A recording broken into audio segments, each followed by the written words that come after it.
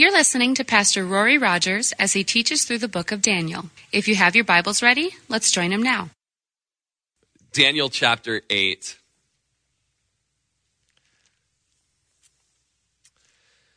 The eighth chapter of Daniel was used to preserve Jerusalem from destruction. In 332 BC, Alexander the Great was on his way south from Greece to Egypt to conquer Egypt. He was destroying every country in his path. He was like a big tornado and was just leaving a wake of destruction, cities burning, cities in ruin. And as he was just cresting the mountain to destroy Jerusalem, Jaddua, the high priest at that time, met Alexander outside of the city with a scroll, really a scroll of the book of Daniel. And he opened up that scroll to what we have as the 8th chapter, and he showed what was written 200 years previously. Alexander the Great himself specifically mentioned as the first king of Greece. So Alexander was blown away. He recognized that it was definitely of him, and so he spared the city destruction and moved his way south towards Egypt. So this chapter is taking place in 551 BC, the third year of King Belshazzar. And Daniel here has an incredible vision. It says in verse 1, it's in the third year of the reign of King Belshazzar, a vision appeared to me, Daniel, after the one that appeared to me the first time. To me, Daniel. Just kind of emphasizing that it really happened and it was really to him. And just kind of that emphasis, just that repetition. You could picture somebody saying something like that and just, it was me. What an honor to receive such an amazing prophetic vision. And it was his second vision. I saw in the vision, and so it happened while I was looking that I was in Shushan, the citadel, which is in the province of Elam. And I saw in the vision that I was by the river Ulai. Shushan, the citadel, was the city where King Ahasuerus' throne was back in Esther's time, where King Ahasuerus wanted his queen wife Vashti to dance, to do a little dance, get down tonight in front of everybody, and she refused to. And so he banished her, and then kind of had a Cinderella story there of having all the young women come in and kind of be picked out. You guys know the story. But that's the location of what's happening here by the river Ulai. And he lifted his eyes and saw, I lifted my eyes and saw, and there standing beside the river was a ram. And it had 2 horns, and the 2 horns were high, but one was higher than the other, and the higher one came up last. I saw the ram pushing westward, northward, and southward, so that no animal could withstand him, nor was there any that could deliver from his hand. But he did according to his will and became great. We're going to see the interpretation of the vision following verse 15, and we'll kind of give a spoiler before we get there. But the ram here we see has 2 horns, and the angel Gabriel is going to interpret this vision to be those 2 horns are the Medes and the Persians. And one horn was higher than the other. Speaking of Persia, rising up last and rising up stronger. Kind of an irregular buck. Those of you that are hunters, you've got this thing kind of walking through the woods. It looks deformed, but there's a purpose behind it. That one kingdom of this communal kingdom would rise up to be stronger and really end up taking over the Medes there. We remember from chapter 7 that there were the visions of the lion and the bear and the leopard, and then this, crazy, some kind of prehistoric dinosaur or something type creature / robot, and we know that the bear was coming up out of the water, and it was a symbol of the Medo-Persian Empire, and it came up on one side. So it was this bear that was kind of, deformed a little bit, and we know that that's just kind of the same picture that's going on here. One of these empires that was part of the unification was stronger than the other. So this horn is up, it's greater, and pushing different directions. No animal can stand it. No one can deliver from this ram. He did anything that he wanted to do, and he became great. We know that this is speaking of the Persian Empire ultimately, and really the Persian Empire was the last great Eastern empire that ruled and reigned. And in verses 5 through 8, we have another goat-like creature. It is a goat. As I was considering, suddenly a male goat came from the west across the surface of the whole earth without touching the ground. And the goat had a notable horn between his eyes. So we've got a ram. So picture a ram in your mind, and one horn bigger than the other. Now we've got a goat. And, the Lord's funny. I would think that the ram would win in a fight, but we're going to see the goat's going to win. And this goat just got this coming from the west. And the interpretation is going to show us that it's the Grecian Empire, and they did indeed come from the west. It didn't even touch the ground. It has this notable horn, kind of a goat unicorn, if you can picture that.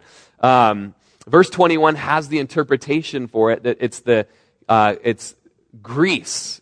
At that time, the capital of Greece was Aegea, which actually means the city of the goat. They took pride in odd things back then.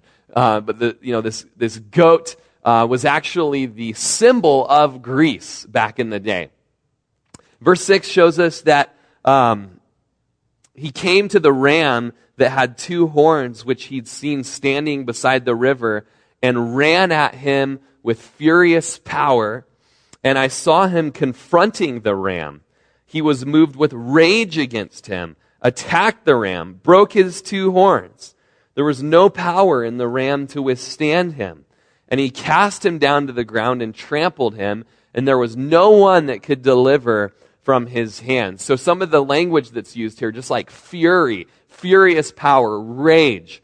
Last week we looked at the Roman Empire was that robo-dinosaur or whatever that just stomping with residue under its feet, just completely obliterating the Grecian Empire. And now it's Greece that's obliterating the Medo-Persian Empire. So it's just total violence, total destruction, just busts the horns off of this ram, humiliates the ram. I remember driving home to Lakeview a few years ago to get my horses, and I'm driving through Paisley down towards Lakeview, and all of a sudden there's a big buck running on the side of the road. And I'm like, oh no, here it comes, I'd never hit a deer before.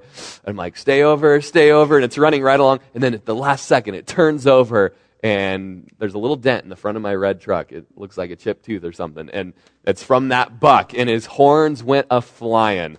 And I just remember right before I put him out of his misery, just petting him and going, you poor little guy, because not only was he going to die, poor guy didn't have any horns left, didn't have any manliness left, And this ram here, he too has been humiliated. He's had his horns busted off. No one can even help the ram. Not that it would want to anyways. But we know the interpretation here is that it's speaking of the Grecian Empire, and then the various horns that are going to come out of this goat speak of the different rulers of this empire. So right now it's got this notable horn coming out of his head, which we're going to see in verse 21 is Alexander the Great. Now, to go back in history, Alexander, we know him, but if we could go back to his childhood, we'll know that he had a tutor who was a philosopher by the name of Aristotle.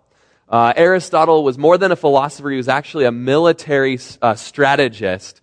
And apparently he taught Alexander the Great everything he knew, because Alexander was a general of absolute strategy, brilliant strategy. Alexander's dad's name was Philip. He was a Macedonian, and it's where the city Philippi was named after Alexander's dad. And Alexander's dad, Philip, was the general of the Macedonian army. And when he died, he was actually assassinated. Alexander the Great, before he was the Great, took over at age 19. He was a 19-year-old kind of 5-star general of the Macedonian Grecian Empire there. And so in 336 BC, he became the top dog of Greece, essentially. 336 BC, he inherits this army, and then he basically crushed some of the Grecian cities and brought unity together through that, and then went out to conquer the world, starting in Asia Minor. In 334 BC, he crushed crossed Asia Minor boundaries and immediately confronts the Persians, who are this ram that we've read about in this chapter. Or in chapter 7, we've seen the Persians as that big bear with 3 ribs in its teeth, kind of lumbering along, powerful and ferocious, but a bear. And here we see Alexander confronting that bear. And history tells us that in this first battle against the Persians, he was outnumbered 500,000 to 40,000. That's about a 12 to 1 difference there. So he went out to fight in this battle and ended up conquering the Darius general of the Persians.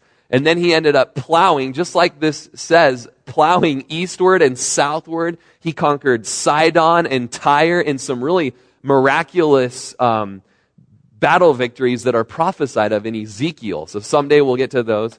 330 CBC, he finally makes his way to Jerusalem, conquers Jerusalem, but it's there that he's confronted by the priests and doesn't destroy Jerusalem, leaves the temple and the city intact. 332 BC, of course, you don't need to remember the dates. I don't remember them. But he makes his way down to Egypt and conquers Egypt and then is crowned Pharaoh of Egypt. So all of this is done before he's 30 years old. He's now the Pharaoh of Egypt. Then he heads northwards in his ultimate final conflict with the Persians. He has a battle, or he has an army of about 35,000 at this point.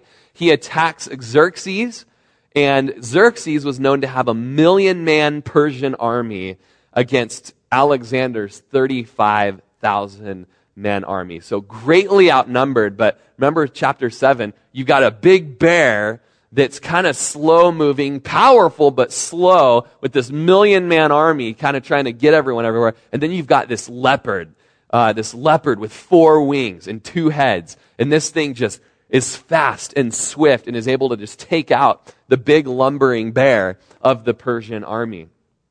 They had some clashes, but finally their battles culminated at this place called Thermopylae, which was on the coastline, where eventually 300, you guys have probably heard of 300, the movie, or it's kind of a fictional historical account of this, but 300 Greek warriors stood against some over 100,000 Persians at this final last battle that took place.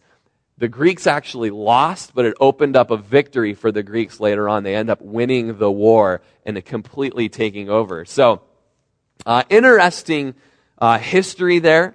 A lot of it you can read online and get excited about, but eventually he would make his way, 331 BC, to Babylon, and it would fall. He would make it its capital, and from Babylon, Alexander the Great, this goat with a unicorn, would make his way over to India, and finally this all happens within 3 years, okay? All of those fights happens within 3 years, and finally his army says, we can't do it anymore. We can't go any further, and he'd pretty much reached the end of the world anyways, so he goes back to his capital there in Babylon, and you read there in verse 8 of chapter 8 that therefore the male goat grew very great. So just picture him conquering, and actually it even says, remember, that he didn't even touch the ground as he went. I mean, he was just a swift conqueror.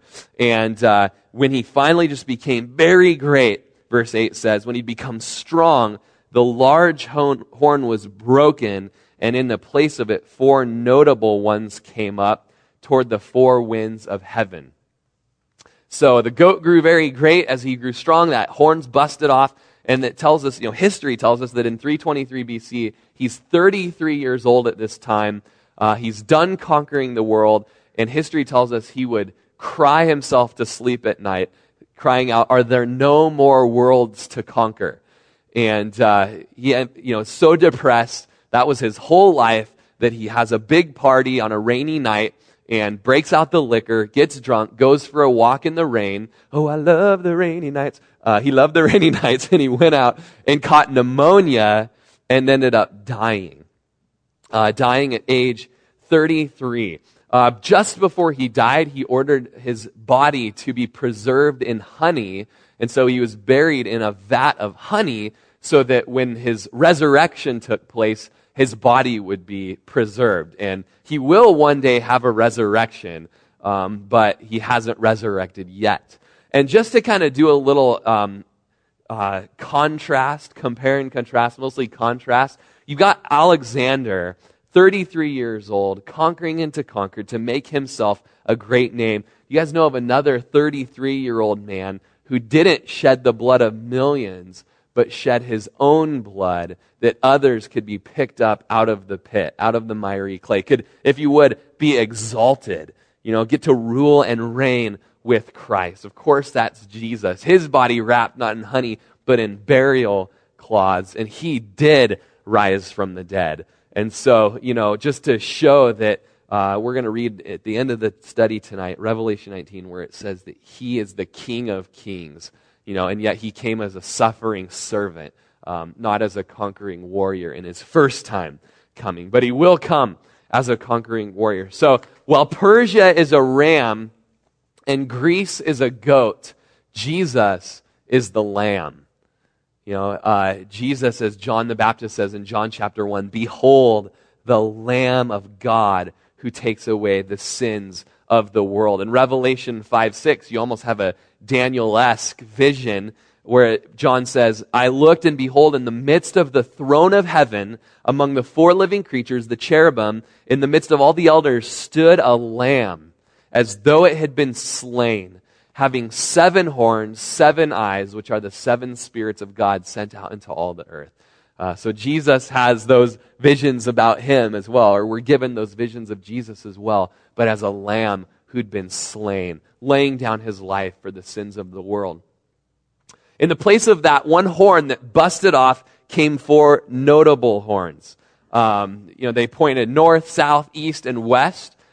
These 4 horns, we're going to read later on in the chapter, are his 4 generals that raised up after him. So he was basically the king, less in power than Nebuchadnezzar, and less in power than Xerxes or Darius, but still powerful. But when he died, 4 generals came, 4 of his generals came, and they divided the kingdom into 4 parts. We've got Cassander, Lysimachus, Ptolemy, and Seleucus. And so that's those 4 horns. And in verse 9, it says, "Out of one of them came a little horn, which grew exceedingly great towards the south, toward the east, and toward the glorious land." Are you guys loving this vision yet? I mean, funky horns growing and busting off, and others growing in their place, and picture okay. And then one horn having a horn grow off of it. I mean, this is just irregular. Am I talking, you know what I'm saying? But one comes out, a little horn, exceedingly great, and it has also these 4 winds of heaven, north, south, east, and west. And it goes, verse 9 says, towards the glorious land, towards Israel, the land flowing with milk and honey, or the pleasant land, perhaps your version says. And it grew up to the host of heaven, and it cast down some of the host and some of the stars to the ground and trampled them. So this horn is demonic in nature. You look at the scriptures, you read of the hosts of heaven being cast down, and it always is pointing towards the fall of Lucifer, of the archangel. You read about it in Isaiah 14:12 Isaiah 14:12 through 14. "How you are fallen from heaven, O Lucifer, son of the morning. How you are cut down to the ground, you who weaken the nations. For you've said in your heart, I will ascend into heaven. I will exalt my throne above the stars of God. I will also sit in the mount of the congregation on the farthest sides of the north. I will ascend above the heights of the clouds. I will be like the Most High." So speaking of Lucifer, his pride, his arrogance, wanting to not only be like God, but to be worshipped as God. And we're going to see that in really his plan to try and ruin God's plan throughout history. But this little horn comes out, demonic in nature. Revelation 12:4 tells us about Lucifer as well, that when he fell, his tail drew 1/3 of the stars of heaven and threw them to the earth. And a dragon stood before the woman who's ready to give birth to devour her child as soon as it was born. So we read this little horn, just demonic in nature. Verse 11, he even exalts himself as high of the prince of the host, and by him the daily sacrifices were taken away, and the place of his sanctuary was cast down. So the little horn is going to declare himself to be God. He's going to take away the daily sacrifices that we were told of in Exodus 29. In verse 12, because of the sin, because of the transgression, an army was given over to the horn to oppose the daily sacrifices, and he cast truth down to the ground. He did all this and prospered. So what's interesting, this is exactly what happened in history. One of the four horns out of the Grecian Empire, one of the four generals, the Seleucian general, the Seleucian family, had the control of Babylon and Syria. That was their portion of the kingdom that they got to keep, the portion that was still kind of over that Babylon area. And from the Seleucian family came this infamous individual that the Bible refers to as the little horn. Okay, it's not the same little horn that we read of last week in Daniel chapter 7. They're different horns. That little horn was the Antichrist that will come at the end of the age.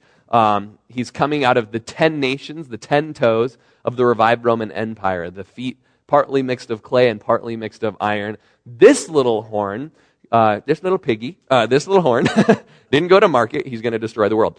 This little horn comes from one of the four horns of Alexander's empire, the Seleucid dynasty. So why would there be two different little horns, one chapter after another? It kind of confuses the expositor at first, but it's okay in Scripture to have dual fulfillment of prophecy. It's also okay to have pictures and foreshadowings and illustrations, and that's what we have here. It's an illustration and a foreshadowing of the Antichrist, but it's not the actual Antichrist from Revelation chapter 13 himself. The little horn of Daniel chapter 8, we get to look back at it and see that he's already come. So who is this guy, this infamous individual out of the Seleucid dynasty? His name was Antiochus Epiphanes. Okay, Antiochus Epiphanes came in 175 to 164 BC. He ruled, and he came as the leader of Syria and Babylon. He called himself, he gave himself this name, Theos Epiphanes, which means God has manifested himself. He thought he was pretty awesome. Imagine if one of us gave ourselves that name.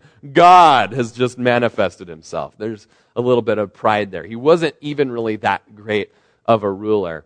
And many called him Antiochus. It wasn't his actual name, but because he came from the region of Antioch. But he had this eccentric behavior about him. He was a little bit like Nero. He had these capricious actions, even insanity at times.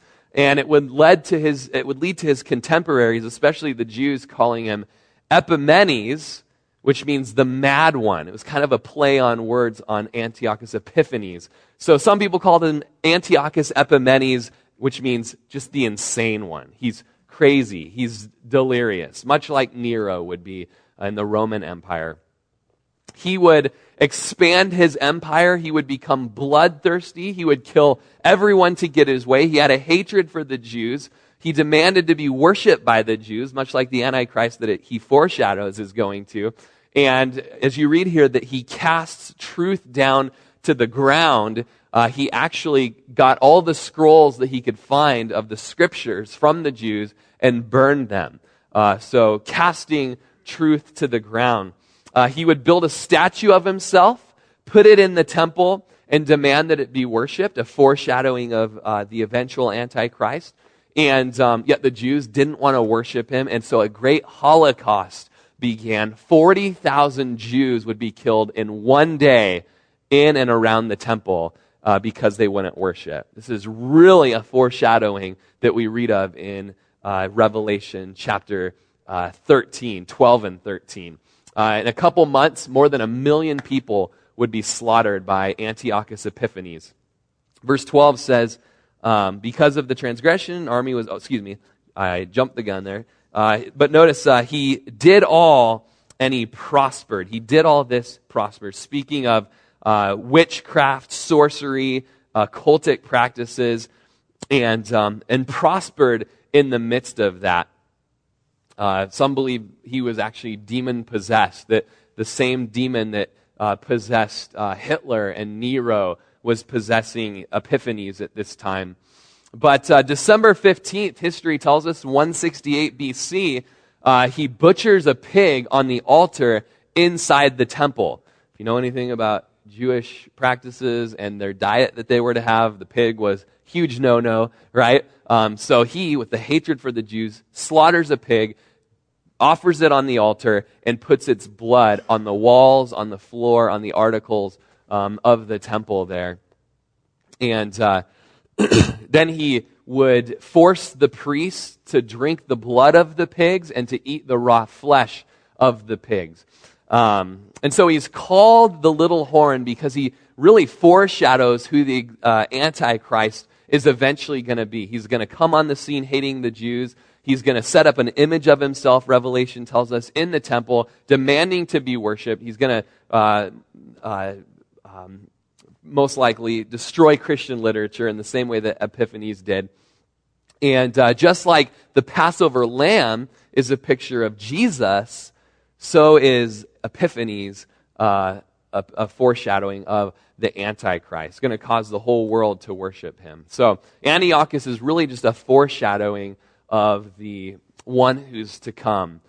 First, the Antichrist, we read in Revelation chapter 6, he's going to come in peace, making a covenant with many, but then he's going to break that covenant, and he's going to usher in, at the middle of the tribulation, what will become the Great Tribulation, just major pouring out of God's wrath upon a Christ-rejecting world.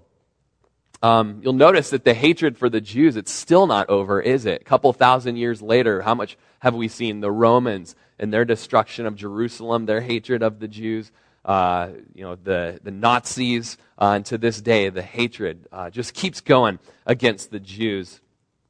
And I believe that's because, Satan knew originally the Christ was going to come through the bloodline of the Jews.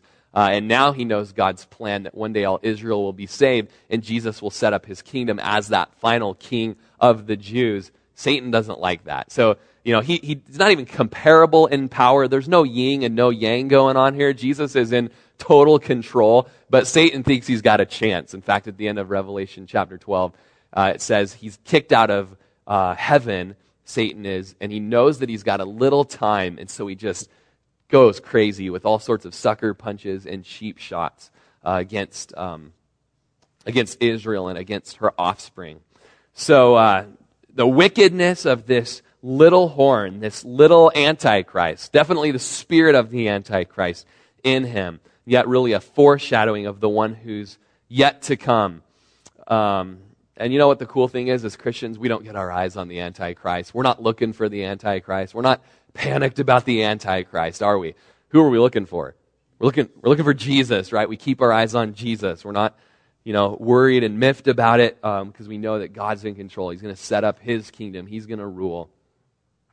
And verse 13, then I heard a holy one speaking, and another holy one said to that certain one who was speaking, how long will the vision be concerning the daily sacrifices and the transgression of desolation, the giving of both the sanctuary of desolation, the giving of both the sanctuary and the host to be trampled underfoot? And he said to me, for 2,300 days, then the sanctuary shall be cleansed. So these angels crying out, how long? How long is this little horn going to get to kind of have some control there? The numbers given, it's about 250 days short of 7 years.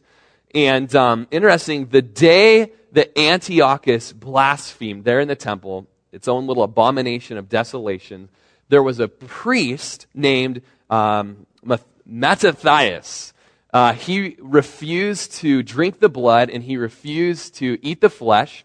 And he grabbed a sword of a soldier that was compelling him, and he ended up slaughtering a few soldiers before he himself was killed. Well, Mattathias had, I believe it was 5 sons, the oldest whose name was Judas Maccabeus. And he was actually given that last name, Maccabeus, as a nickname, and it means sledgehammer. And I mean, this guy, I don't know if there's any movies about him, but Hollywood needs to get off and just start doing them, because this guy was like David. He was like, these great warriors in Scripture, and yet there's not much in the Bible really at all about him.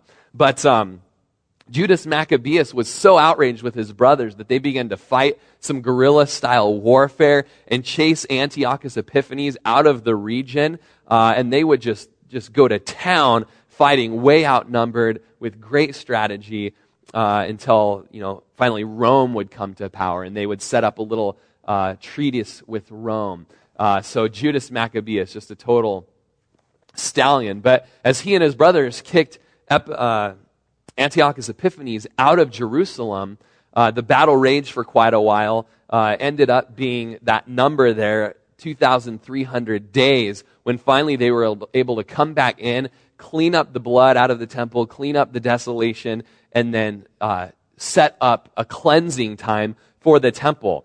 And as they set the candles up to be lit in the temple, they noticed that they only had one vat of oil that would last them 1 day, and they needed 8 days worth of oil. And so these brothers prayed that the Lord would keep the oil burning, and for 8 days the oil kept these lamps going. And that is where the Feast of Lights came in, to celebrate what God did in that miracle of cleansing the temple. We know it as Hanukkah. It's those 8 days in December that they celebrate that miracle there. But September 6th, 171 BC, was when Antiochus Epiphanes did his own mini abomination of desolation. And December 25th, Christmas Day, they didn't know it at the time, was the day that the Feast of Lights finished up and the temple was cleansed.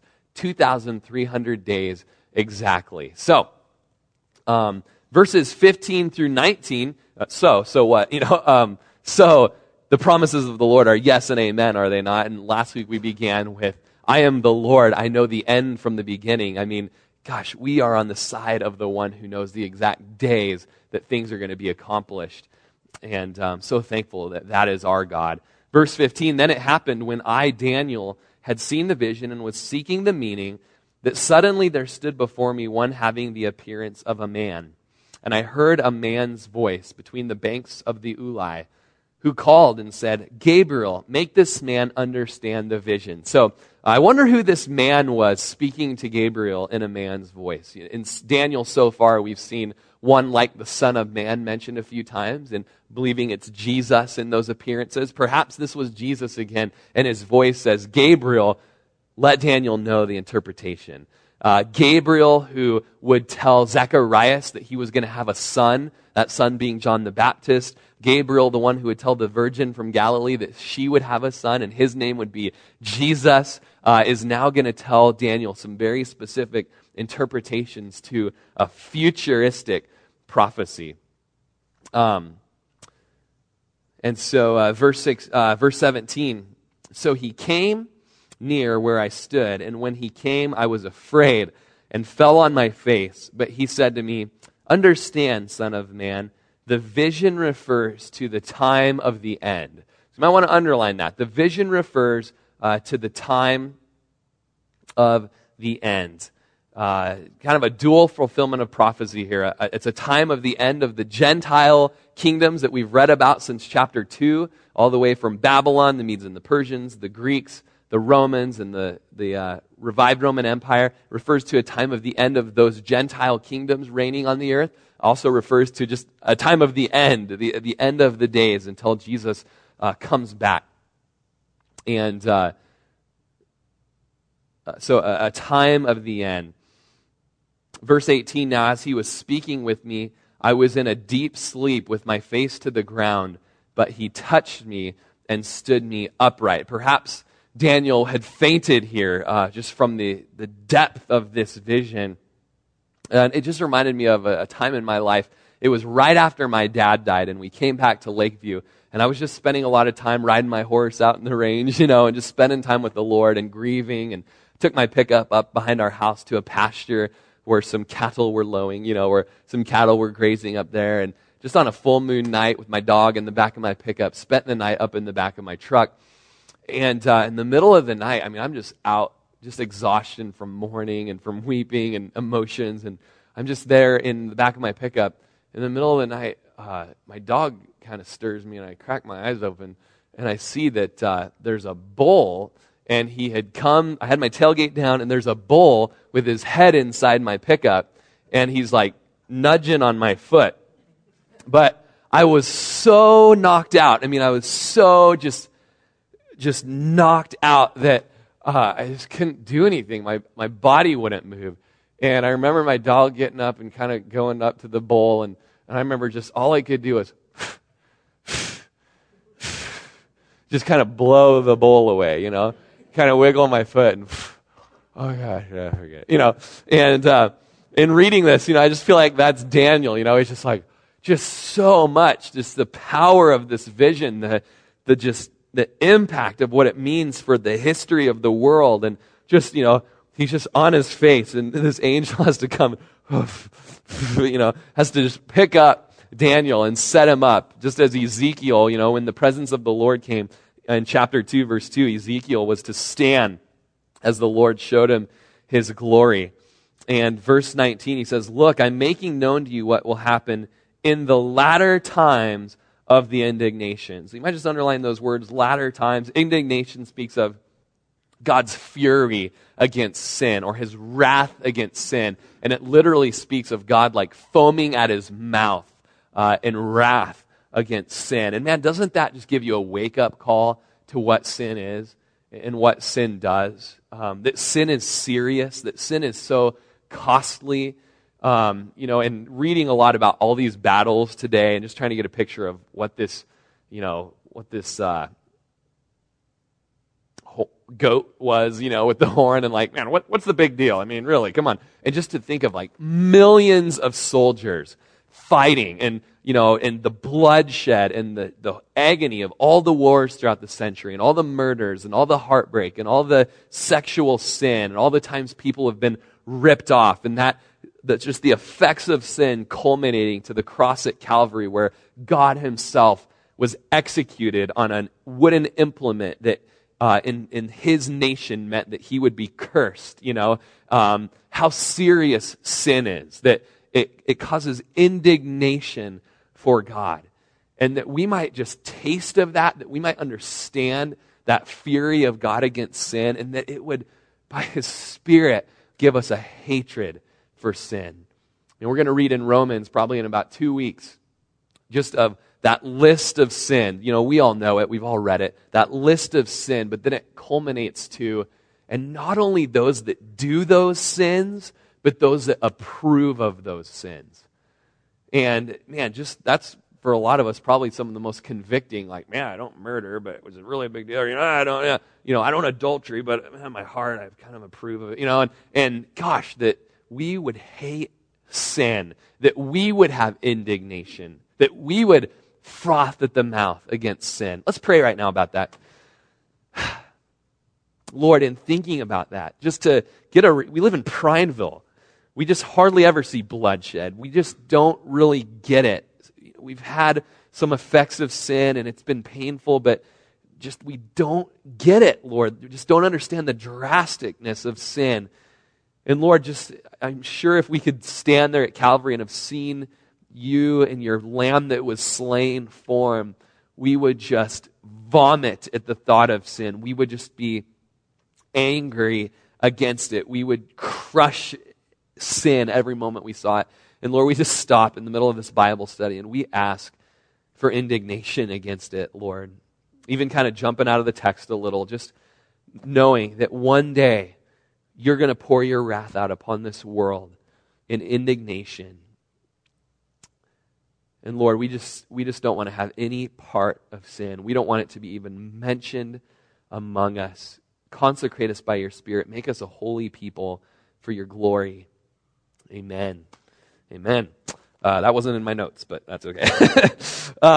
So it all refers to that final moment at 3.5 years of revelation, 3.5 years into the tribulation, when the Antichrist is going to set himself up as the little horn of chapter 7, coming not out of the Alexandrian Empire, but out of the revived Roman Empire. And he's going to declare himself to be God. He's going to bring an end of sacrifice and offering. And he's going to have the authority and the power of Satan himself behind him. And verse... I lost track with the... thank you, guys. The appointed time of the end shall be at the end of verse 19. Just notice that God has appointed a day. He's sovereign. He knows that day. He knows exactly when it's coming. Jesus tells us, Matthew chapter 24, that no one knows the day or the hour, not even the angels in heaven, but the Father only. But the Father knows. And Jesus, man, he's like an airborne paratrooper waiting there at the threshold of heaven, looking at the light. Right now the light's red, but it'll be green one day. Gosh, can you imagine that day? It's jump time, flip the switch. Come, Lord Jesus, come quickly. And there's an appointed time that the end is going to be, and it's all pointing towards that day. The ram that you saw having the 2 horns, they're the kings of the Medes and the Persians. The male goat is the kingdom of Greece. The large horn that's between his eyes is the first king. So that's Alexander the Great. And you can just picture being that priest, taking the scroll out and saying, look, that was the Medes and the Persians. The scriptures specifically say that. And at the time, Daniel didn't know that he was writing history. But look, here you are. You're the first king, Alexander. And as for that broken horn, one day your horn's going to be broken, buddy. The 4 will stand up in its place, are 4 kingdoms that shall rise out of the nation, but not with its power. Those 4 generals.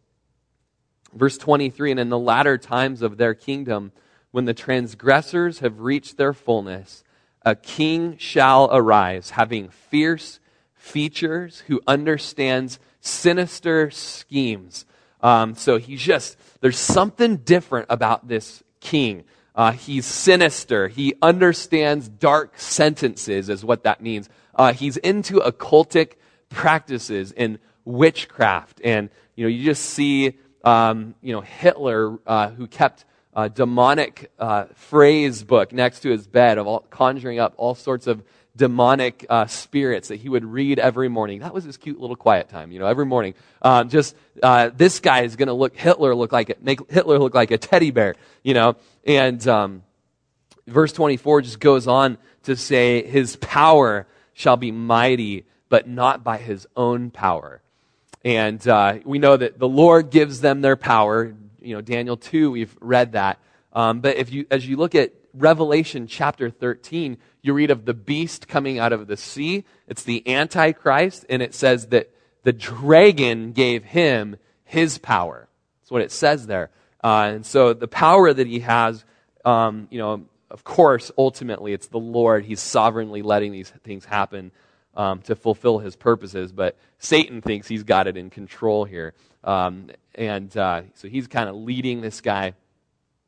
He's going to destroy fearfully, and this is really speaking of Antiochus Epiphanes, foreshadowing the Antichrist, and shall prosper and thrive. He shall destroy the mighty and also the holy people. So the Jews there will be slaughtered.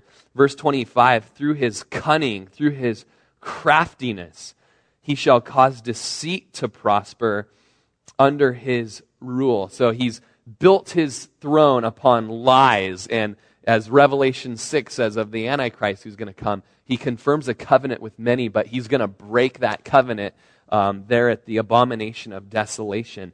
With deceit he rules. Kind of that the ends justify the means thing. He's going to lie to get his way. He's going to destroy the rich. He's even going to lift his heart up against the Prince of Princes. He's going to defy Jesus, or attempt to defy Jesus, but shall be broken without human means.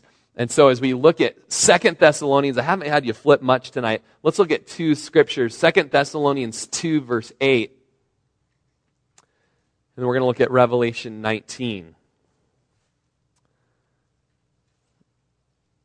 2 Thessalonians 2:8 says the lawless one, and then the lawless one will be revealed, the Antichrist, whom the Lord will consume with the breath of his mouth.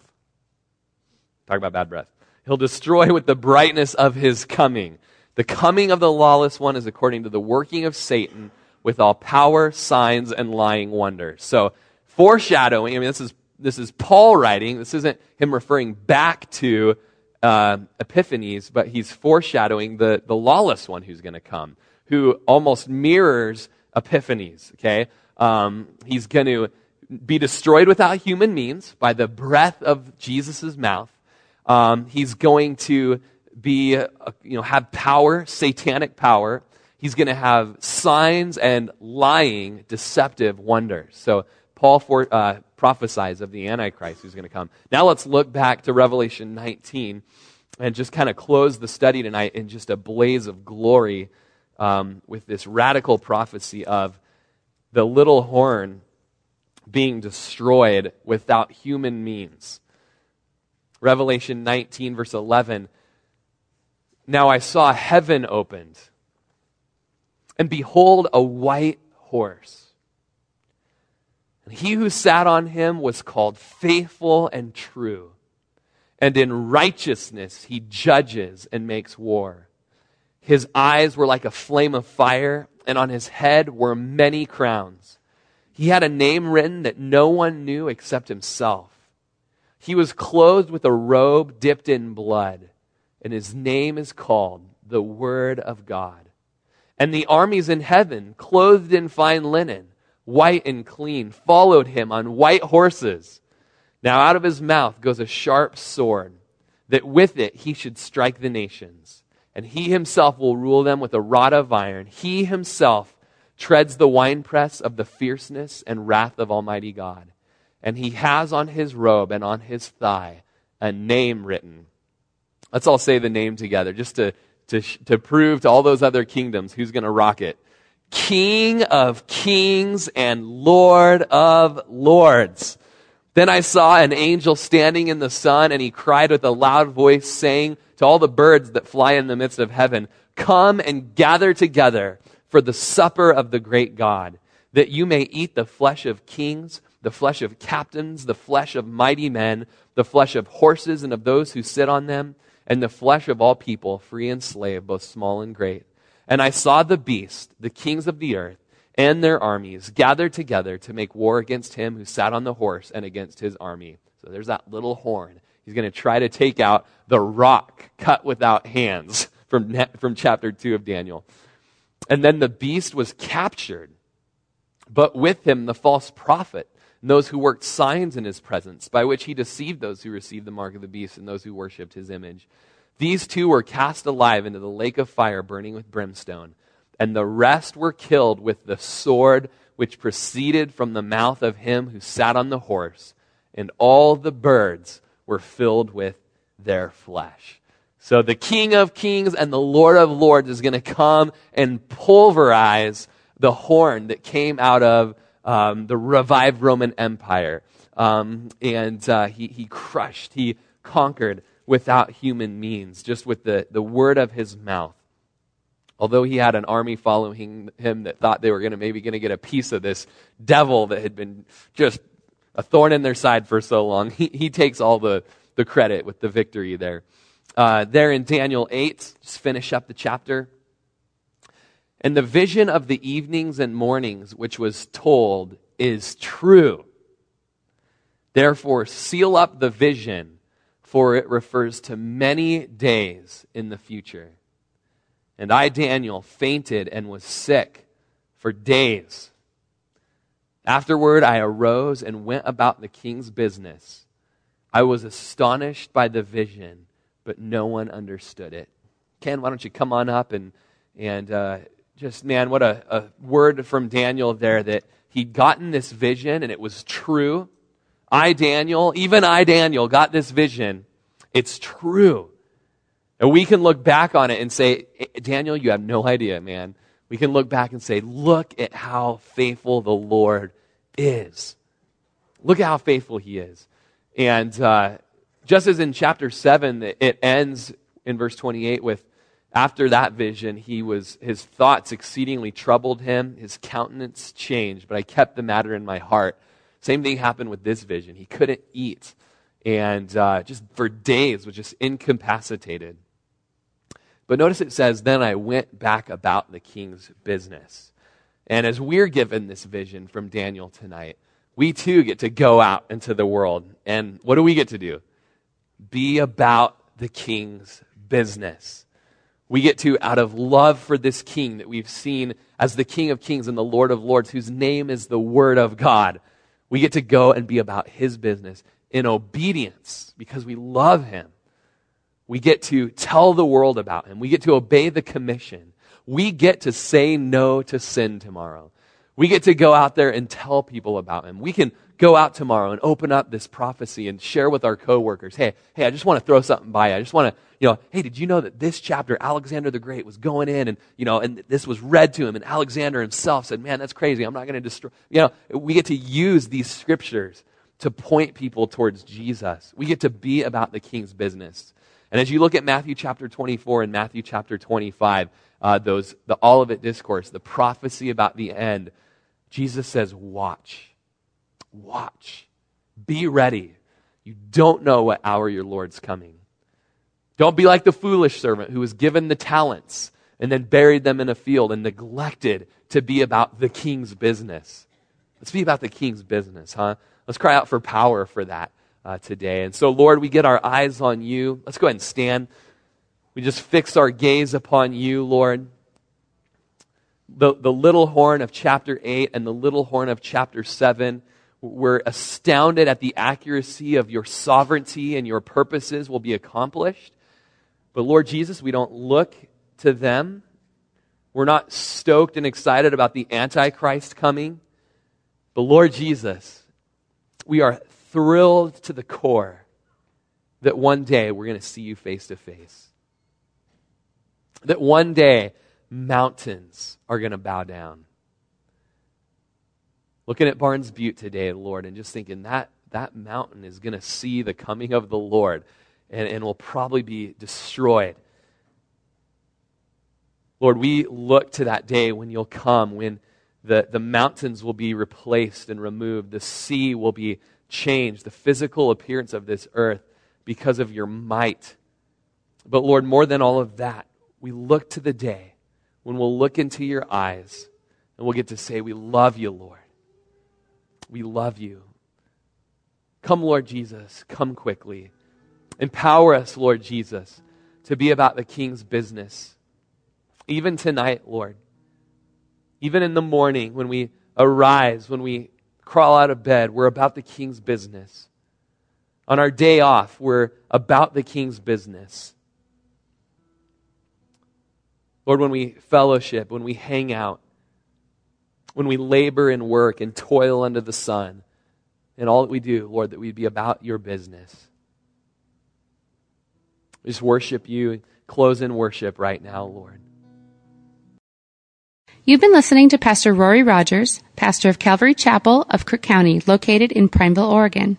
For more information on this ministry, or if you'd like to contribute, please feel free to write us at P.O. Box 378, Prineville, Oregon 97754, or check us out further at our website at www.calvarycrookcounty.com. We thank you so much for listening, and we pray that this ministry has blessed you.